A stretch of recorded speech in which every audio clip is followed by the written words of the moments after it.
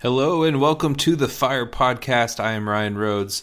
On today's episode, how being marked at a young age to know and pursue God led to a move across the country. Experiencing revival in the darkness of the Pacific Northwest, but is there hope for Gen Z? Alex is the Generations pastor overseeing the children's, youth, and young adults ministries at The Pursuit in Snohomish, Washington. The Pursuit is experiencing miraculous growth and hunger in a region marked by postmodern thinking and progressive ideologies. With his wife Brenna, he has cultivated a thriving youth group where teenagers' lives are being transformed and marked by the gospel. This is part 2 of that conversation, so if you missed the first part, you'll want to jump to episode 32, and that is the beginning of the conversation with Alex Burkins. Once again, if this podcast has impacted you or this ministry has impacted you, would you consider giving a one-time or monthly gift? You can do that at firemovement.com/support. Once again, that's firemovement.com/support. There you can choose a one-time or monthly gift, as well as we need your help sharing this podcast, getting this out to people. It's making its way all around the world. Lives are being impacted. There's testimonies coming in from the first part of this conversation. We actually had somebody get healed, which is pretty incredible. So I just want to encourage you guys, share it with your friends, share it on your social media. Make sure that you follow, you like, you do all the social media things, including leaving us a review on Apple Podcasts. That helps us come up higher in the search results when somebody's looking for a podcast on Christianity or even searching for the Fire Podcast. It'll make us pop up higher. So that's super helpful. Thank you so much for all your support and for you guys being in this with us. So we are about to jump into part 2 of this conversation after a quick sponsor segment. Religion loves Jesus the teacher, is even okay with Jesus the prophet. Religion is not okay with Jesus the breaker of bondage, the transformer of hearts, the savior of nations. Because the real Jesus is the anointed one. He doesn't just have good teachings. He is the breaker of bondage. He will transform you. You got to go after knowing him more. He's worth it. He's worth your time. He's worth your life. And there's nothing, this city, this nation, the nations of the world are not going to be transformed by a satisfied people. They're going to be transformed by lovesick warriors. Because if he's for us, who can be against us?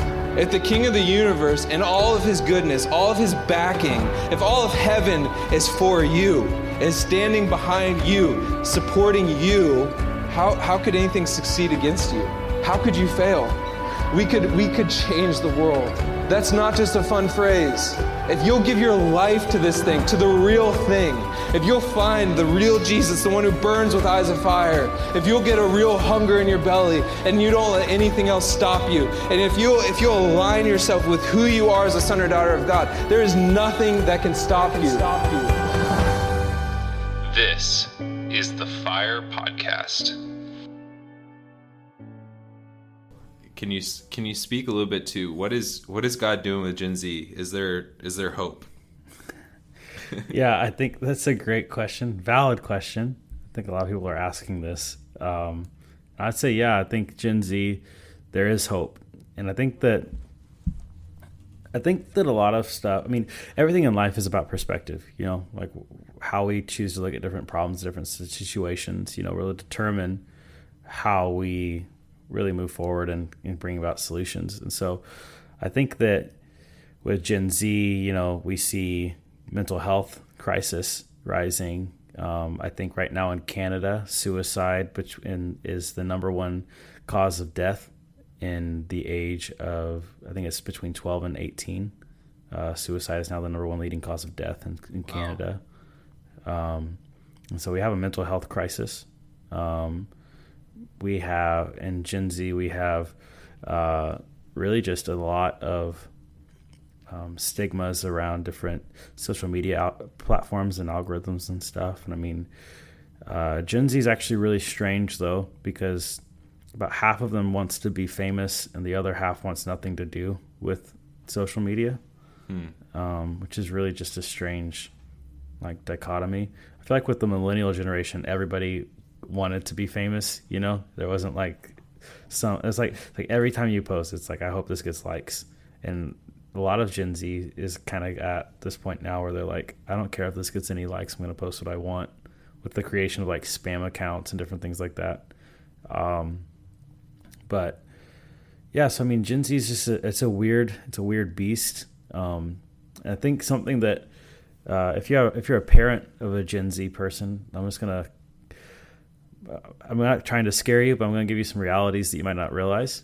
Right now on TikTok, every single day, there are people that read tarot cards and do different crystal healing methods, which is New Age practice, which is ultimately, if we're just breaking it down to the lowest common denominator, is witchcraft. And we have people doing incantations on TikTok right now. And I have lots of students in our youth group that they will say, that's what most of my TikTok looks like, is New Age stuff or people trying to do tarot card readings. And do you think that's an algorithm thing? Like the For You being because you like spiritual things? I think it's both. The algorithm, and I think it's just partially too with the way that TikTok is set up. So TikTok, on the live option, you can just scroll through lives, not like Instagram. If on Instagram you have to be following someone to be able to, know when they're live and everything like that. On TikTok, you can just go through. There's a button where you can just hit live, and it will literally show you everyone who's live. You can just scroll forever. And so the ones that have the largest gap followings are weird ASMR stuff, which is just goofy. Girls being sexually inappropriate, and the third one is tarot card reading. Those are the top three on the app. And so it's just a weird thing. And so I think Gen Z is intrinsically spiritual, in the sense that they are longing for some sort of out-of-body experience. If you go on YouTube right now, you can search astral projection or how to astral project, and those videos all have millions of views. And it's because people are just they're deeply hungry for some sort of out-of-body spiritual encounter. Unfortunately, when you go for that kind of stuff, you will have an out-of-body spiritual encounter, but it's with demons. And so lucid dreaming is also another way that people are really trying to they're hungry for something that's outside of reality. I think part of that comes from Gen Z not knowing how to, because of the mental health crisis and just the normalization of mental health issues. You have a lot of people self-diagnosing. And so as soon as I feel something that's hard or that I don't know where to place in my mind emotionally, then automatically I have anxiety, or I have depression, or I have multiple personality disorder, or, whatever. The list is so long at this point. And so we have a more of a crisis of self-diagnosis than I think really of actual medical, issues going on. I think a lot of people will just assume that because I'm sad, I'm depressed, or I have depression, which isn't necessarily wrong, or, it could be true. It's just the problem is that we, with Gen Z, we have a big issue with people really, this conversation can go a million different ways, so I'll just take it a little bit on a little rabbit trail. But right now in culture, the most valuable person is the most victimized person. Mm-hmm. And so if you're straight, if you're white, and if you don't struggle with some sort of mental health issue, then you are deemed invaluable, and you're deemed as someone that really is, even in some circles, you're considered an oppressor, Yeah. And so, students then, Gen Z, in an effort to be accepted, I think a lot of the time, by their peers, and to be seen as an ally, will say, well, no, I have this mental health issue going on, or, well, no, I'm not straight, I'm bi, or, all these different things. And I think a lot of the time it's just really just this effort to be seen as valuable, that my story still matters, that my story still has impact and is worth listening to, and that, I'm a person that has intrinsic value. But the problem with society right now is that everything that has value is based off of victimization instead of off of the cross, which means all this is really antithetical to the practice and the ways of Jesus, that Jesus places value on the tax collector just as much as he does on the beggar. Jesus puts just as much value on the Jew just as much as he does on the Roman, and so, for us, in this society, we have to recognize that, Jesus is not looking at your resume of victimization to put value on you, but the culture in this moment does. And so, all that to say, though, I think the reason why we can have a lot of hope, though, about Gen Z is because Gen Z is deeply looking for some sort of spiritual out-of-body encounter with something that's beyond themselves, which ultimately it makes my job as youth pastor really easy, because then I can say, hey, the Lord of all the universe wants to have an encounter in a place in your heart, and so then people who are actively looking to open their third eye, which we have testimonies of this all the time, people practicing New Age, actively practicing New Age. And I think in Seattle specifically, this is more of a stronghold up here, is New Age practice and specifically witchcraft in general.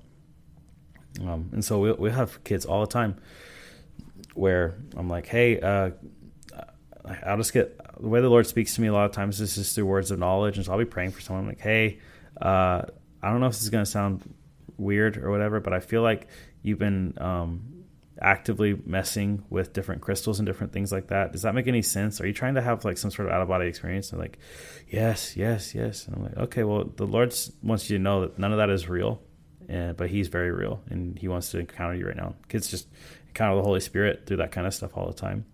And so the reason why I think there's hope is because, if we have people who are actively looking to weed into different spiritual encounters to solve their anxiety, then it makes the gospel really easy to promote, because it's like, hey, you don't have to get high to have peace. Like, you just need an encounter with Jesus, and you don't have to, pay a shaman or someone in order to tell you about the future, but you can read the scriptures and recognize that there's a promise for your life, and so, I mean, there's just, it makes, if we look at our job as proclaimers of the kingdom of heaven, in a sense, we're kind of like salesmen, like, hey, I'm just selling you on Jesus, and so it makes that job very easy when they're actively looking for something spiritual and like already, and so Gen Z, I think, has a lot of issues,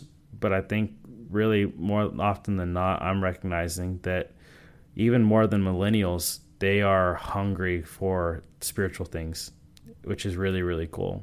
I mean, we saw with millennials, through, trying to reach millennials, that's where we had the mega church, seeker sensitive kind of model kind of come to fruition, because I think millennials were so burned out by phony, spiritual manifestations and stuff.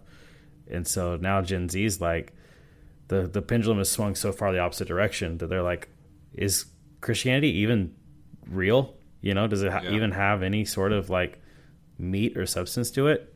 And so they're actively looking for something, to encounter them, looking for the Holy Spirit to meet with them in a real way. So I think it makes the promotion of the gospel really, really easy for their generation, which is exciting. Yeah, it's really good. Yeah, it's that identity piece. It feels like is like, because you hit the victimization thing and then the different genders, and it's interesting to see a generation so not have identity, and then begin to grasp in those areas, because baby boomers or Gen X, Like, Yeah. you know, they didn't have identity, but they reached for work, you know, and millennials, like, we're a little bit more justice centric than probably like a lot of the justice movements being actually led by millennials. It's not Gen Z, even though some of them will jump into it, but like it's being led by angry millennials who want their life to have some sort of purpose, so they're identifying with some cause and then making that their life cause, which is supposed to be the gospel. And Gen Z, it seems to be this victimization thing, because it's like there's not much. They don't like capitalism. They don't like, you know, like they don't like all that kind of stuff. They don't even necessarily connect in the same way to all the justice causes. But they're like, hey, we're depressed, we're suicidal, like all this identity. Yeah, and I mean, when victimization becomes your identity, then hope becomes antithetical to who you are. That's good. And so then it's like, it's one thing to have a season where I don't feel right, or where I feel depressed, or I'm in a season where I you know, even question, you know, things about who I am. But when I identify something, then anything that's opposite of that is an attack, not just onto what I do, but onto who I am, you know, which is why, you know, I think it's really important for youth pastors in this season to be able to talk about homosexuality and transgenderism in a way that is coherent, is biblically sound, and where you can find a way to fit identity into anything that you talk about. Because otherwise, you're preaching a gospel that is inviting people into relationship with Jesus, but you're also forgetting that you're not even inviting them into relationship with Jesus. You also have to remind them of who they even are. Like, you're a son, you're a daughter, you have intrinsic value, you know? And so, like, identity is such a huge thing right now. And I think that, you know, the more that we kind of learn how to talk about these things in a way that is biblically sound. You know, I heard this, I think it was Nathan Finocchio. He was talking about how there's generations, and kind of like the pendulum swing idea that in the center of our faith is, you know, the grace and the mercy of Jesus, the gospel, the good news, right? This is the center of who we are. But then there's boundaries around the edge, and there's different generations that ask for different things, and so there's different questions that generations are asking for, right? And so I think in millennials, we were hit so hard with the boundary that we began to ask, okay, but what is Christianity really even about, right? And so then we swung the pendulum back to the center, right? Well, hey, then we have, like, you know, the Judah Smiths and the, you know, all those types of guys come forward. They're really awesome at defining and portraying the mercy and the grace of God, right? I mean, I can't even tell you how many youth camps and different things I've gone to where the only thing they talk about is the mercy and the love of God, which is awesome, right? Like, this is great. But now the culture is asking for the definition. What's the border? How far can I go? Like, can I be homosexual and still be Christian? Can I, you know, they're asking the new questions. We understand, okay, Jesus is all loving, but then what's the border? What does the edge look like, right?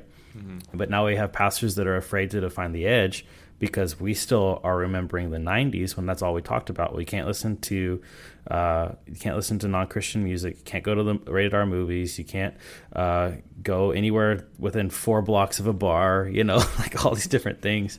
And so we hit the border so hard that millennials are still even gun shy to even talk about the border. But the hard part about Gen Z is this is the questions they're asking, right? I can't even tell you how many kids come up to me and say, well, can I be homosexual and still be a Christian? Or, hey, what does the Bible say about transgenderism? You know, and like, people, they want to know. And it's not because it's not like they're trying to seek some argument or they have some vendetta against the church.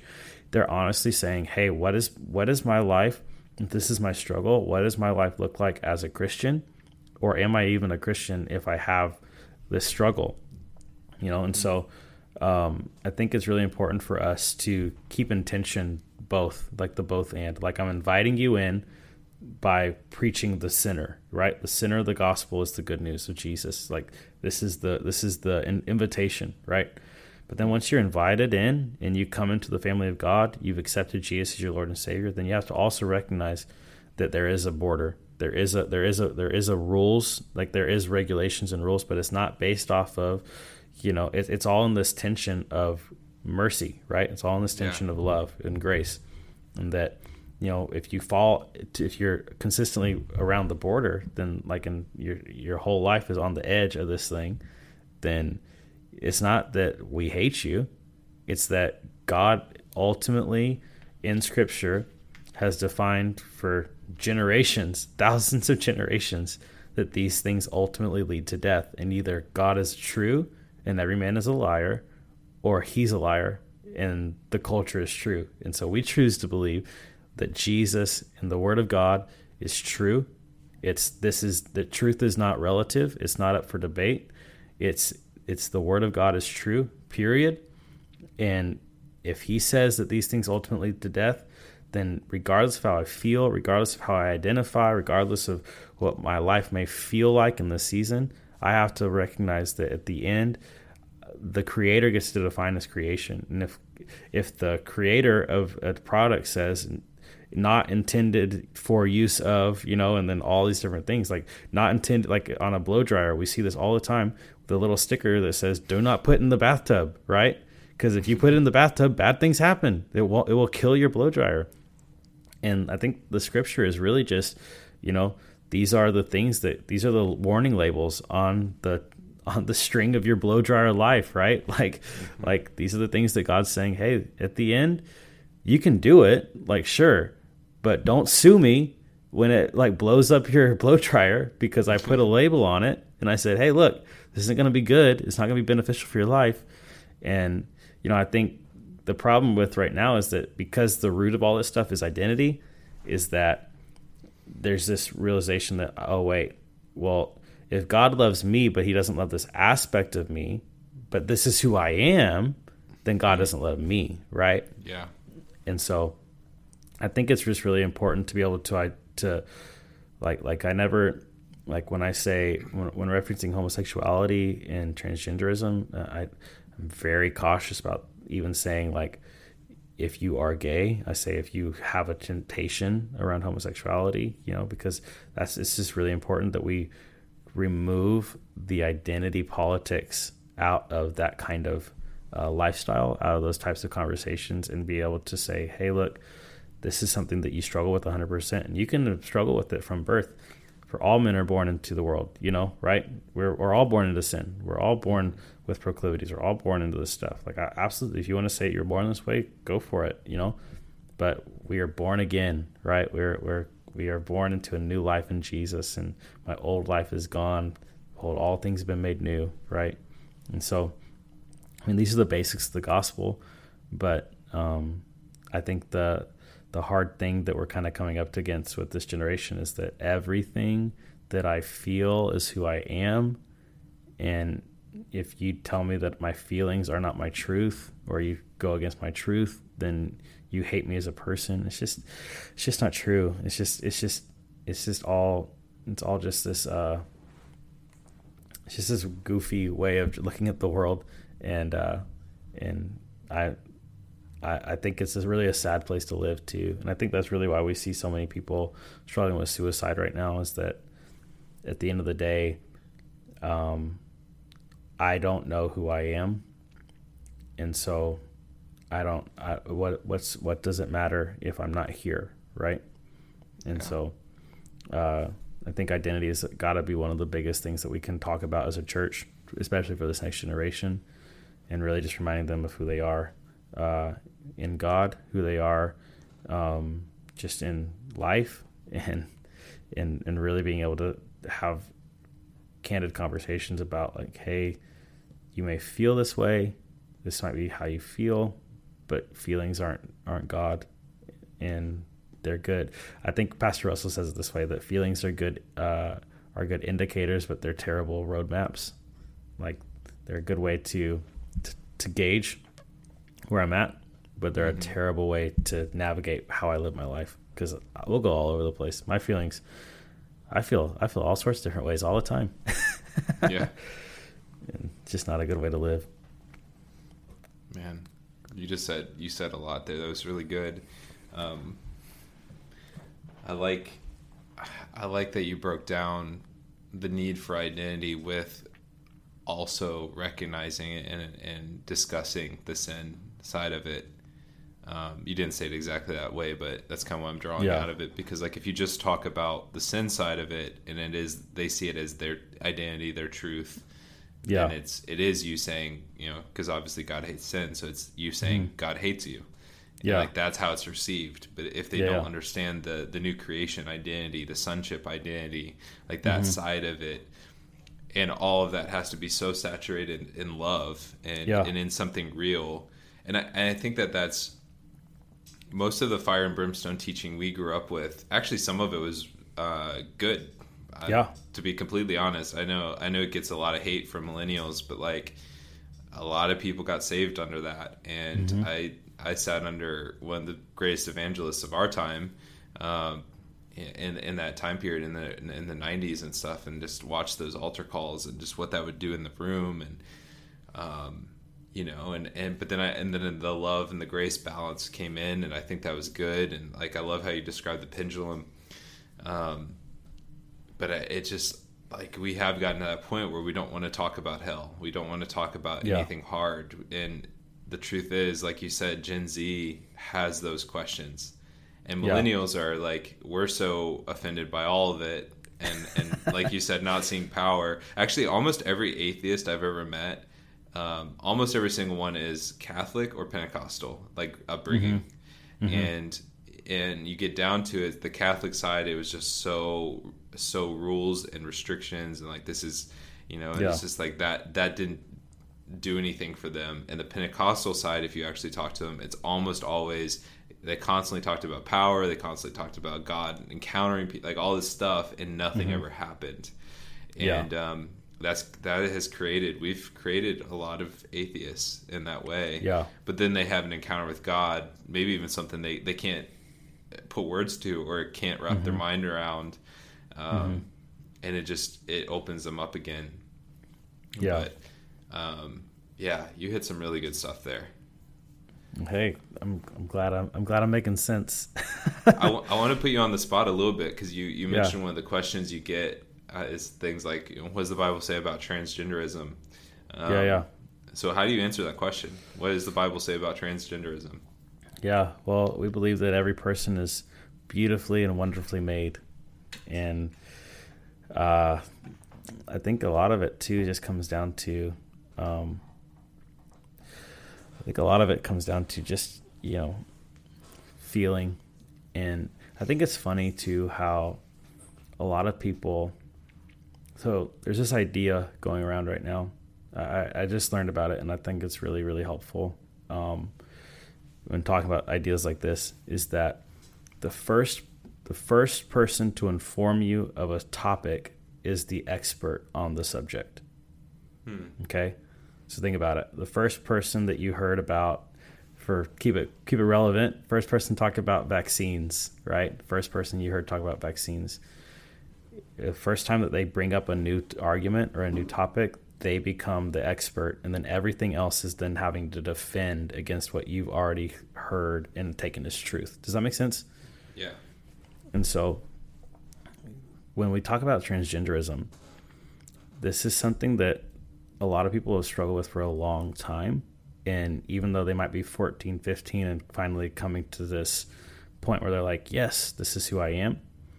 I think what's really important is that we have to make the distinction from, is something that you're interested in, that someone then said, because you are interested in dolls at a young age, and then said, you must be a girl.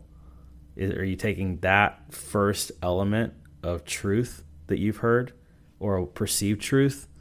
Is that what you're taking in as your truth? And then because they were the first person to say it, or the first thing that you heard about gender in your life, was it someone saying something negative or opposite of who you actually are, right? Because nobody's going up to me and saying, you like baseball, you're a boy, right? Like nobody's saying, like, it's just, there's no reason to say that. But if you're interested in something that might be perceived as opposite gender, then you have a parent, an uncle, a friend, whatever, coming up to you and saying, wow, you're interested in that? You must be a girl, or you're probably a boy, or whatever, and then it's just those first little nuggets of confusion. Yeah. And so I think that has a lot to do with it. And the more that I'm talking to people, the more I'm like you'll hear these stories of people who are like, yeah, well, I've known that I was transgender since I was 5 or since I was 4. It's like, how? I didn't know anything at 4 or 5, much less that to question everything about my body and makeup and who I am, And so I think the first thing is just to recognize that, like, maybe the truth that you've heard for a long time isn't actually truth, it's perceived truth. I think the second part is recognizing that the Lord, in his goodness, for whatever reason, decided to put you in the body that you are in, right? And while things might feel opposite or feel strange to you, we come to our most fullest point of life when we recognize that God made me who I am for a reason. And really, I think the biggest root of all this is just this doubt that God knows what he's doing, right? And I think that's the biggest hurdle with transgenderism is that, well, I feel best when I'm acting this way, or when I change my name to this, or when I do these types of things, or when I dress this certain way, like, this is how I feel the most like myself. I think the biggest issue with all that is that you're allowing your own self to define who you are instead of asking the Lord, is this who I am? Like, who am I? Like, the first thing we see in with Jesus, the first words that the Lord says over Jesus is, "This is my son, who I'm well pleased." And this happens right after baptism, and Jesus hasn't done anything special. He hasn't healed anybody. He's just been baptized. But first thing is the Lord validates his gender. First of all, says, "This is my son," right? Doesn't say this is my creation. Doesn't say this is my offspring. He says, "This is my son," and then says, "In whom I'm well pleased." And I think once we have the realization and allow the Lord to speak to us the truth of who we really are, and just say, "God, this might be how I feel, but who do you say that I am?" Right? Like, who are you? Who do you define me as? I think that's really where it comes down to. It's just a lot of people will put certain things off limits for the Lord. So we don't pray about them. We don't ask the Lord about them. And that's what I found for most people that struggle with transgenderism, is it's something that they want the Lord to just accept, but they don't ever want to bring to the table to discuss with the Lord. It's like, well, I can talk about anything, God, but I'm not going to talk to you about this. And I think it's really just rooted in that guilt, that shame, or that realization that maybe this isn't who I am.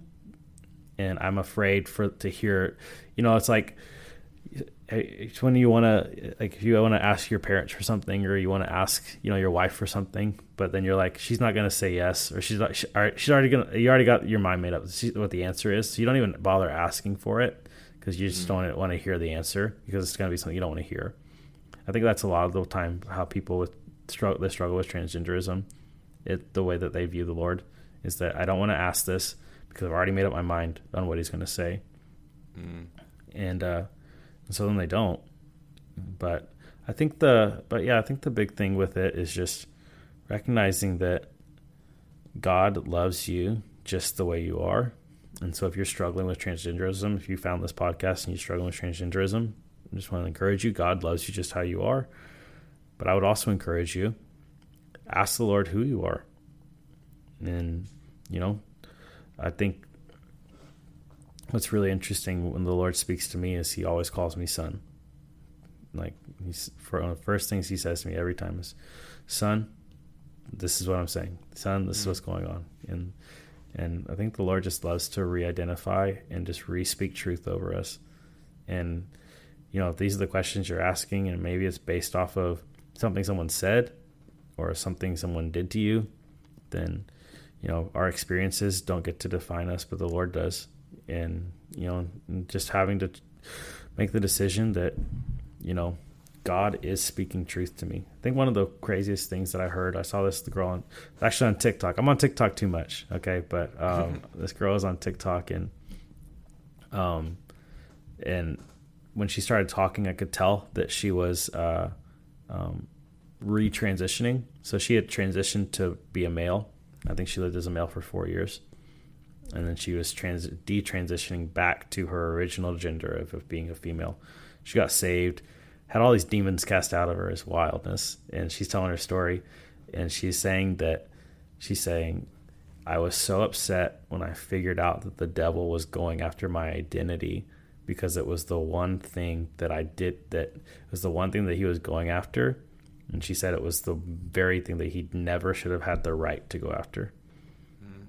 And I think that's so true, that when we look at I think sometimes we just think that, well, this is just my feelings, or this is whatever. But really it's this. We don't wrestle against flesh and blood. We don't wrestle against chemical imbalances. We don't wrestle against our mental state. We wrestle against principalities, powers, and evil rulers of this dark world. We wrestle against principalities, and we wrestle against the devil, and he's looking to devour us. And when we look at what he's doing to society, and what he's doing to people, it's like, man, I want the Lord to bring and speak truth to people, because he's going after things that people don't even have the gauge to recognize that he's attacking, right? It's like, This is who I am.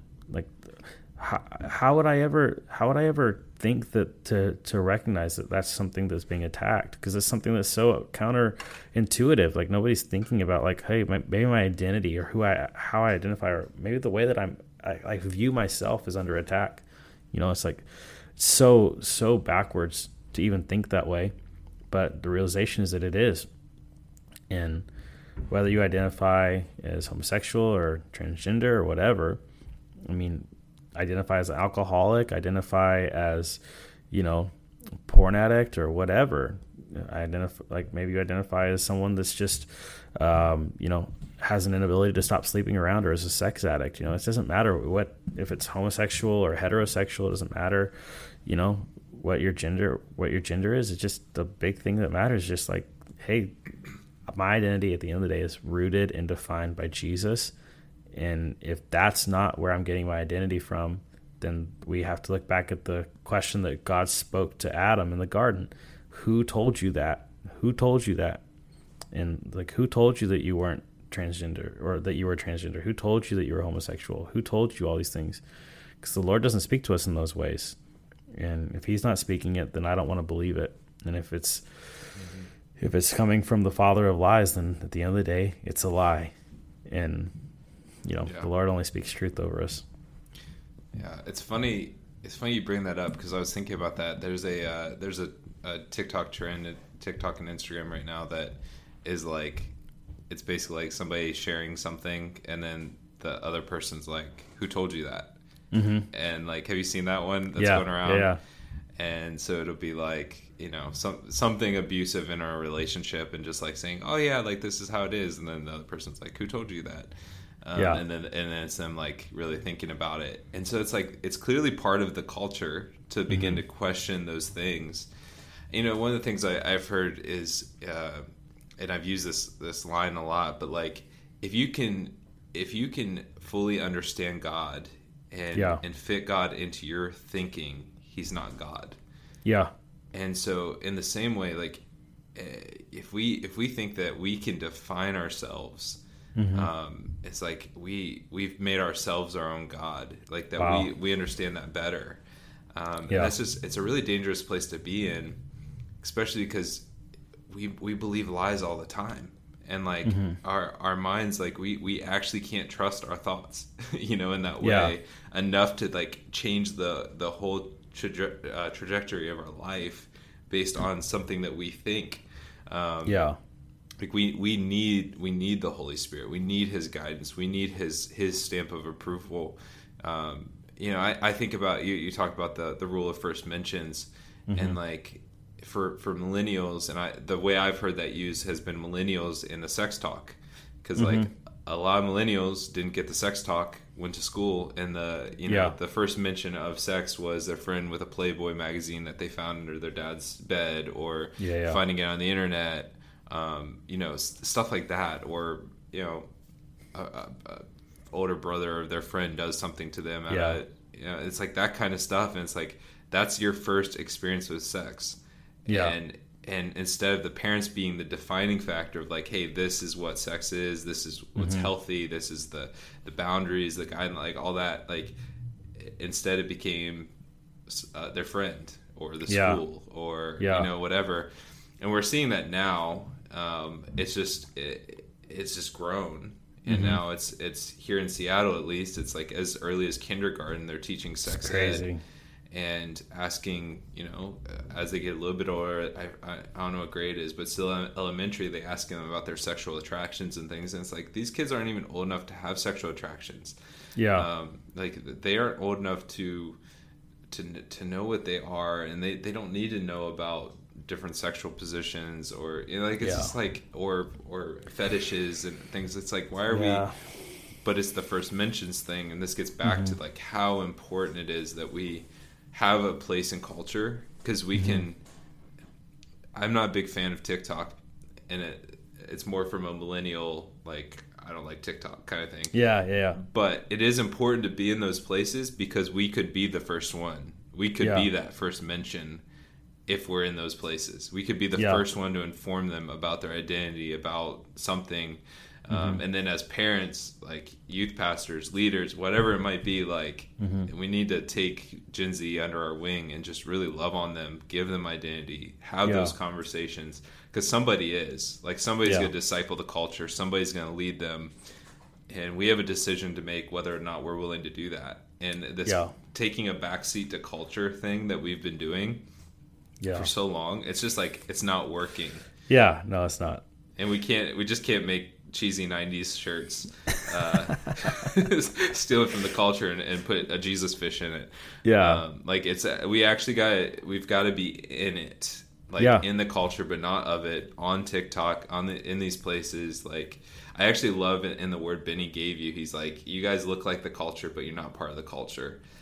And like that's true. Like, you're just not, you can't dress like a Baptist pastor from the 90s and be a youth group leader and expect to have any kind of ability to relate to these kids. It's just not going to happen. And I think I agree. I think that a lot of people too, is just to encourage some, maybe a youth pastor, small group leader, or whatever, that's so afraid to talk about the culture and stuff like that. Every single Wednesday night, I will find a way in every sermon to fit identity, homosexuality, and transgender into the topic every single Wednesday. And I'm not blatantly saying it every Wednesday like, hey, let's talk about homosexuality, but you gotta be able to fit this type of stuff and fit the questions that the culture is asking into any topic that you're talking about. And I know that some people are like, well, easy for you to say, you got 20 kids come to your youth group. No, we are on the verge of breaking 200 at our youth group.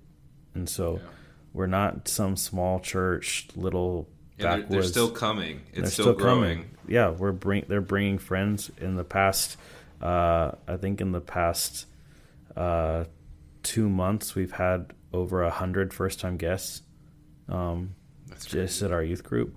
And so, I mean, we're growing, we're exploding. God's doing incredible things. And so I just want to kind of break off this stigma and this ideology that, like, hey, if I talk about the culture, then and if I come at it from a biblical worldview, then I won't be relevant and kids won't want to come. It's just not true.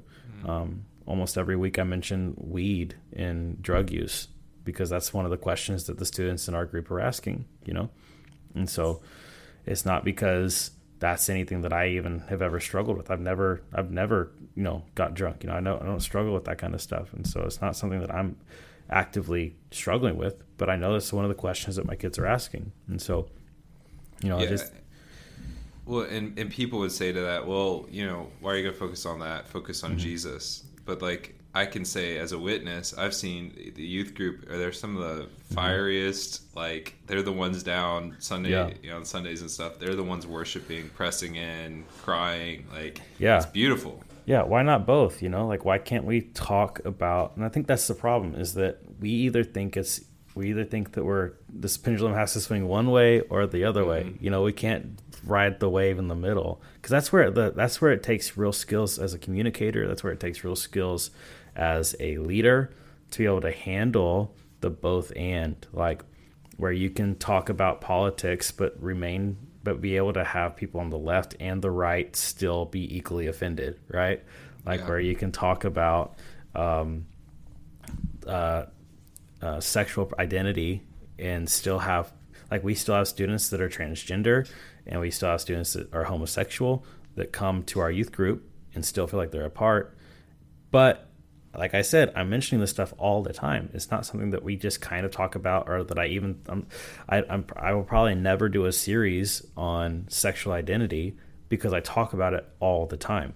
It's not something that we need to necessarily say, hey, we're going to talk about this for 2 weeks, and bring all your friends. It's like, no, we're talking about this all the time, because it's what the culture is wanting. They're curious about. And so, yeah, I think for us, it's just, we, as leaders, as influencers, all this kind of stuff, we have to be able to talk about this stuff in a way where I can hit the boundary, I can hit the questions that the culture is asking, but then always have the ability to turn any sort of topic, anything, back to, and Jesus loves you. He's got good plans for your life. He wants to have relationship with you and adopt you into his family. He wants to birth you again into new life. Like this is being able to talk about both. Like, I hate the people that are like, we posted our sign on our building that says, heal the sick, cast out demons, raise the dead, and heal the leper. I think it's what it says on our building. And just this invitation from Jesus we find in, I think it's Matthew chapter, is that 8? 10. Yeah. And so it's the words of Jesus. It's obviously scripture. And I posted a picture of it, and I had someone say, why don't you guys talk about the gospel more, or something like that? And I'm like, this is the gospel. Like, what are we talking about? Like, y'all are nuts. Yeah. And it's just this idea that, like, if we talk about anything other than Jesus for 5 minutes, it's like we're ruining the culture. And it's like, y'all are ridiculous. But it's also the people that think that way that aren't impacting anyone. It's just people that have a religious spirit that just want to be critical of everything. And so, yeah. It's so true. I'm so tired of sideline critics. It's like, you haven't been in the game, and you have opinions on how everyone else is how they're playing. It's like, go somewhere. Yeah. Show me your fruit, and then we can talk. How many people have you led to Jesus in the past week? Because I've led 28. So where's your fruit? Like, I don't care.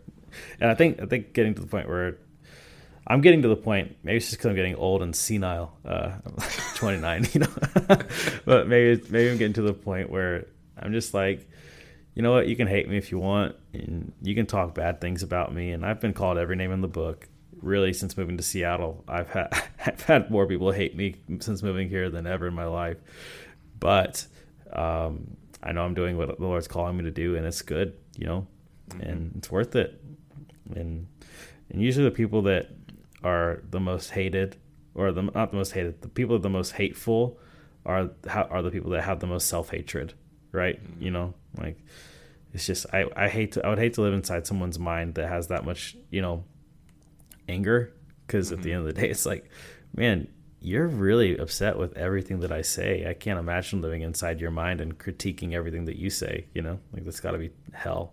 Like, so yeah, it's just crazy. People are nuts right now, but it's all good. God be the glory. Yeah. No, it's something else. I wish, like, because, like, the West Coast in general, like, we're kind of like the sign of where we're the far end of the pendulum, Yes. like, yes, and it swings between, like, super conservative and here, and sometimes we meet in the middle, and it's great.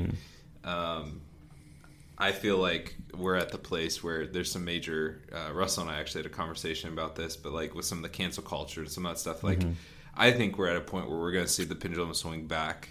And I think we have at least one more swing in us. And so like it swung pretty progressive this time, and it's going to come back because most of the country doesn't actually agree with the stuff that's happening. Yeah. And then but the next time it swings, it's going to be pretty far. Yeah. And that might be in 20 years. That might be in 30 years. Who knows? But like we actually have to, there's a reason to address this stuff now. And it's because it's really going to impact our children and our children's children. If we don't get serious about some of this, and not that everyone needs to be political or be involved in everything, but you should know what's going on. Like it's absolutely insane. Like just speaking of the transgender thing, like I have a friend, most of the people I've seen that the kids that are coming out as transgender or whatever, like little kids, I've seen it living in Seattle now, like little boys in dresses and things like that. And it's like, you look at the parent and you can see the dysfunction. Like you can see, oh, you took your dysfunction and you put that on your child. Yeah. And that's essentially what happened. Yeah. It's crazy demonic. There's a school right next to our house that has a whole thing about protecting transgender kids, and like everything there is like that in the city. And so I don't think most of the country realizes that, or most of the world. I know we have people from all over the world that listen to this. Like, that's where America's at. And now I'm watching my friends in like Central America and South America. Like, they're having fights now in their country that is like the stuff like Roe v. Wade, you know? Yeah. That they're like, should we legalize abortion? They're that far behind where we're at. And I'm like, please see, I'm telling these pastors, like, please see how far this can go if you don't stand up in your country and stand up for what's right. And it's not even about being political, but it's about actually like the gospel. It's about generations of babies being killed. Like, it's much bigger than our political preferences or who'd you vote for, or, you know. Yeah. So I'm seeing the impact of it. And then we have kids who are about to go to school, and I'm just like, I can't send my kids to the schools here and give my kids 8 hours a day to be indoctrinated with this stuff. And so I have a friend who good father. So in this case, it's not where he took his dysfunction and put it on his daughter, but he's got a 13-year-old who is what we would have called a tomboy when we were growing up. And she's just like, she has tomboy tendencies. She likes, you know, to get messy or play around. She's not super girly. And so some days she says she's a girl, some days she says she's a boy. And because of that, and he's like trying to have those conversations with her of like, hey, that's not true. Like, you can actually you can still be a girl who just likes to do like things like that. Like, and so it's just, that's the level of brainwashing essentially that's happening in our society. And if people, I know they're seeing, like, I have friends and stuff who see Pursuit and other places in the country, and it just, like, I know it doesn't make sense to them when we're like, Russell is so vocal about stuff, and how, I mean, he's about to do a series. It's funny, we have a revival, and so the church is probably going to grow a little bit, and then he's doing a series on like LGBT. I know. That'll it's how Jesus did it. It's like, I'll get you all excited, and like, you'll encounter me, and then I'll say something really scary that'll cut away a lot of the crowd. I love it. Yeah, I'm really excited for that series though. Oh, it's going to be good. If anybody can tackle that, Russell can. But I think people around the world, around the country, like, are like, why are you being so political? Why are you getting, like, you guys just need to focus on revival. You know, that's not what God's focused on, and all this stuff. Like, love your neighbor, all that kind of thing. And it's like, you aren't seeing it. Like, you aren't seeing, because this, as Seattle goes and California goes, it will begin to leak into the rest of the country. It will happen. So if we can head it off here, it can actually save the rest of the country in some ways. Yeah, and I think too, like, the idea of like moral neutrality. You know, that like I think one of the wildest things that's coming out right now is how many people are pro-choice but anti-abortion. Have you heard about this? Yes, a little bit. It's so wild to me that someone can be pro-choice but think that abortions are terrible, and their whole thing is that I don't want to impose my morality onto someone else. Yeah, and I haven't been in that situation, so I don't want to tell them how they should handle that situation. Exactly. And it's like okay, but you do realize that that's a moral statement, right? Like that you saying that they have the right to choose this is still moral. Like it's not like amoral, like it's lacking morality. It's still moral. Like you're still making a moral statement on this type of stuff. And so, I mean, we're seeing this all over politics and all over the moral. Like, there's a lot of people who are like, well, I don't believe that homosexuality is right, but who am I to tell someone else that it's wrong, right? Or I don't believe that people should be transgender, but who am I to tell them that they can't be that? You know, it's this idea of like, I guess I can't impose my morality onto someone else. We do it all the time, you know, and the culture does it all the time. Like, it's also, according to the culture, to have a viewpoint that's against someone else's free will is the worst thing that's ever happened. But to be able to say it and like, it's just so wild. It's like, okay, but I'm not saying that like you're terrible. I'm just saying that I don't agree with you, and that I don't want to. It's not like my free will says that I shouldn't have to support that, right? And so, I don't know. I think this idea of like moral neutrality is just really, really wild right now. I think this is where like culture is starting to head towards, is this idea that, well, as long as I don't tell people what to do, then I'm more moral than the person next to me, because the highest moral statement that I can make is everyone can exercise their free will. But then also the same people that are saying this are the people that are supporting vaccine mandates and you know, everything else. It's just, as long as you agree, then let's go for it. But as soon as we disagree on something, then how could you? And you know, it's just nuts. And so I don't know. I think it's just craziness. But yeah, I think the idea that we as Christians, we have to recognize that we have a responsibility to uphold a moral standard in society. Like the laws that exist, the way that we view the world, the way, like even social justice movements, these things all started based off of the church and us having the ability to say, no, this is morally right to do this or to not do this. Mm-hmm. For instance, prior to Jesus coming on the scene, someone that had a birth defect was seen as cursed by the gods, right? And so they weren't someone that we helped. They weren't someone that we sought to impact, but instead they were someone that we saw to help the Lord, right? Would be actually to ostracize them, right? Because they're cursed by God. So I'm partnering with God's curse on them by not helping them, right?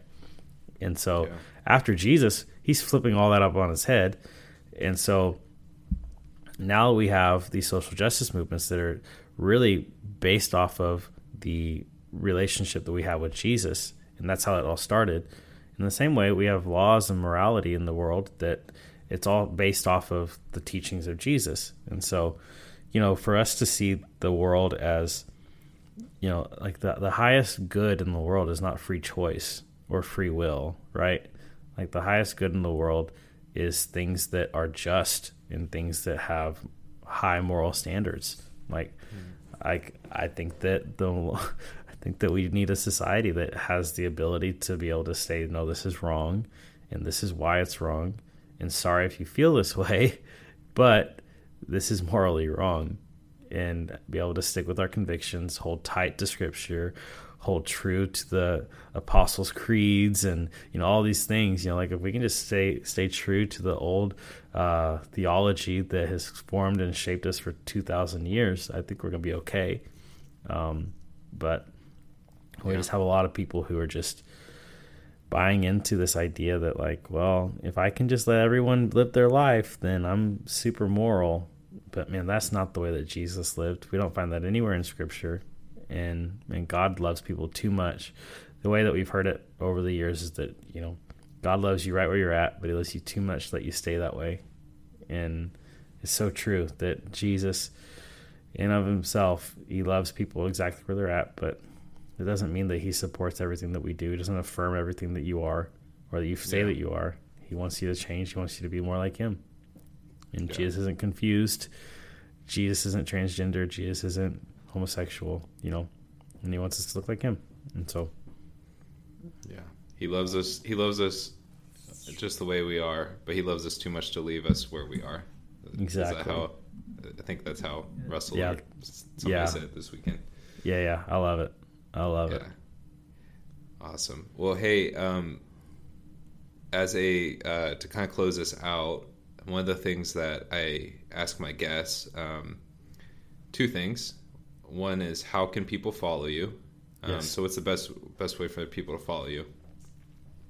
So all of my socials are at Alex Burkins. I have a very unique name in the sense that I'm the only Alex Burkins on the internet. So all my handles are my name, first and last name. And so that's awesome. Yeah. Lucky you. I know. Ryan Rhodes is like a professional boxer. There's a collegiate wrestler. There's like all kinds of stuff. It's just such a common. Yeah. Awesome. So go out and follow Alex. Keep up with what God's doing in him. It's pretty amazing. So in a second, I'm going to give you. You can take as long as you need. Typically a minute or two. I like to ask this question: if all of humanity tuned into this podcast right now, what would you like to say to them? So while you think about that for a second, and it's a big question, I purposely don't give it to you ahead of time. So if all of humanity was listening, and you're just going to speak right to them, and so not to me, but speak right to all of them, like as if you're addressing all of them. But while he thinks about that, I just want to encourage you, if this podcast has impacted you in any way, please like, share, follow, all this stuff. Share it with your friends, send it to people you know, post on your social media. Also, go and on Apple Podcasts, be sure to rate the podcast, give us 5 stars. And tell people what you think about it. That actually helps us show up higher in the search history when people, or not search history, but the search bar when people are looking for our podcast. So that stuff is super helpful. Also, if this has impacted you in any way, would you please consider giving a gift of support? You can go to firemovement.com/support, and you can do a one-time or monthly gift that helps us continue to grow the podcast, continue to do what we do. And expand it, which is really awesome. So got lots of big things planned for this season. It's great to have Alex on as our first guest, but there are many more to come, as well as several roundtables where we'll get into some great topics. So once again, consider giving some support. That's firemovement.com/support. Okay, Alex, giving you a moment. All of humanity's listening. Oh, geez. Speak right to them. No pressure. Okay. Yeah, no pressure. It's all of humanity's listening. No, just want to encourage everybody. Psalms 23, I think it's verse 6, says, surely goodness and mercy will follow me all the days of my life. And I just want to encourage you today that no matter where you're at in your walk with Jesus, or how far you may be from him, or how close you may feel from him, no matter what you're messing with, or, how far away you may feel from the Lord, whenever you're in your journey with life, if you are in sin, if you are feeling far from the Lord, as soon as you turn around, God's wrath and judgment isn't what finds you. It's his goodness and it's his mercy. And so God's turned towards you with goodness and mercy in his heart. He loves you, has good plans for your life.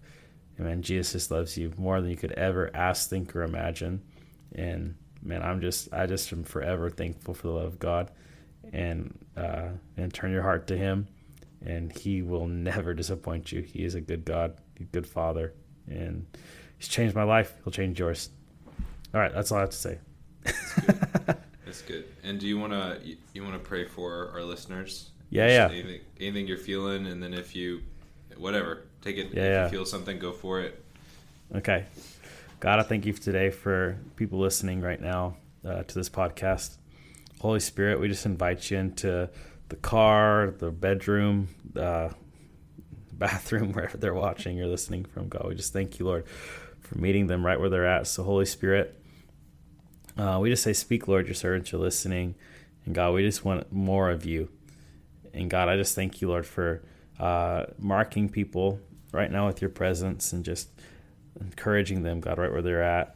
God, I thank you, Lord, that you aren't a angry God, but you are a good, loving Father who wants relationship with his kids. So, Lord, I just speak right now truth, God, over different situations, and I just pray for different people who need healing and breakthrough. God, I just thank you, Lord, for giving them just whatever they're in need of. God, I just thank you, Lord, for just speaking truth to them right now in Jesus' name. In Jesus' name. All right. So the Lord speaks to me a lot through words of knowledge, and so I'm just going to go for it, and we'll see if anybody writes in or whatever. And so if this makes sense, I'm just going to go for it.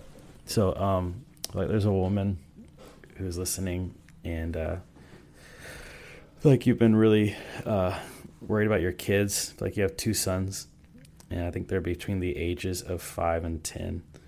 And I just want to pray for your kids because they've been struggling at school. And so I just want to pray for you right now. God, I just thank you, Lord, for this mom. And Holy Spirit, we just pray for their kids. God, I just thank you, Lord, for just speaking truth to them. And God, I just thank you, Lord, for protecting them. God, I just break off every word from every bully and every person who's tried to attack them at school. And God, I just thank you, Lord, for protecting these 2 sons. I just hear the Lord just saying that he calls them the sons of thunder. And in the original text, that's an insult, but it's also a prophetic sign of them being able to shake the earth. So God, right now, I just thank you, Lord, for them being able to shake the earth of their school. And Holy Spirit, we just speak truth to them. And God, I just thank you, Lord, for giving them power. I think there's an older gentleman, I think you're in your 60s, and I just hear the Lord just saying that everything's going to be okay with your daughter. And so, God, right now, I just speak for this. I just pray for this man. God, I pray for his daughter. I think it's a sickness. I feel like almost feel like it's gallbladder disease. I could be wrong. But right now, God, I just thank you, Lord, for speaking, for healing this daughter's body now in Jesus' name. Right now, Lord, I speak for every intestinal issue, God, everything that's out of alignment to come back into alignment in Jesus' name. And Holy Spirit, we just speak to go to that daughter right now and touch her with your Spirit right now in Jesus' name. Thank you, Lord, for all pain to go. And God, we just thank you, Lord, for just the healing virtue to go to her right now in Jesus' name. Go for one more, and then we'll be done. I feel like there's someone who's 14 years old listening, and I feel like the Lord just wants you to know today. I feel like it's a girl. It's a 14-year-old girl. I feel like the Lord just wants you to know that you are so special to Him. I also feel like you don't have a relationship. I feel like you don't have a good relationship with your dad, and God's just saying right now that I will be your father if you'll let me. And I feel like the Lord just wants to heal you from any. I just feel like you've just been really questioning a lot about your life, and you just don't really feel like when we were talking about identity today, a lot of this was just really resonating with you. And I just feel like the Lord just wants you to know that He's healing your mind, and that He's gonna, through relationship with Him as your Father, He's going to begin to speak a lot of truth to who you are. So God, I just thank you, Lord, for this loving daughter of yours, Lord, and we just speak truth to her life. God, I pray for peace for her mind. Your Lord saying that all the anxiety attacks are going to stop right now in Jesus' name. So Holy Spirit, we just thank you, Lord, for healing her mind, and God, speaking truth, God, over her identity. And God, tonight, Lord, or today, we just pray, Lord, for all of Gen Z. God, I thank you that you got a special place in your heart for teenagers. And so, Lord, I just thank you, Lord, for just bringing hope to this generation, God, that is so hopeless. God, I just thank you, Lord, for healing mental illness, God, for Gen Z. God, thank you, Lord, for breaking off anxiety off this generation, suicidal thoughts and tendencies off this generation. God, I just thank you, Lord, for speaking truth, God, to people who need to know who they really are and who you really are. So, Holy Spirit, we just say tonight, we love you, we praise you in Jesus' name. Amen. So good. Awesome. Well, Alex, thank you so much for being on today. And Yeah. everyone, like I said, you should go follow Alex, connect with him, send him a DM or something, and come visit our church. Come visit what God's doing at the Pursuit here in Snohomish, Washington, just outside of Seattle. And it's incredible. It's incredible. Yeah, it's really cool. Yeah. So, Alex, it's been wonderful. Thank you so much. Yeah. Thanks, Ryan. Had a good time. Well, this has been the Fire Podcast. If this episode has impacted you in any way, please share it with your friends. Please share it on your social media. Send it to your grandma, whoever needs to hear it.